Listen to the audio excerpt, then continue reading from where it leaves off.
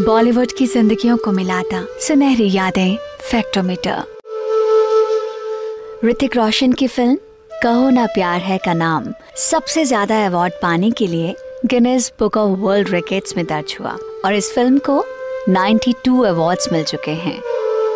बॉलीवुड की बेहतरीन सुनहरी यादों के लिए आप जुड़ सकते हैं ऑडियो चस्का के डिफरेंट सोशल प्लेटफॉर्म्स पर, पॉडकास्ट, इंस्टाग्राम, फेसबुक, यूट्यूब।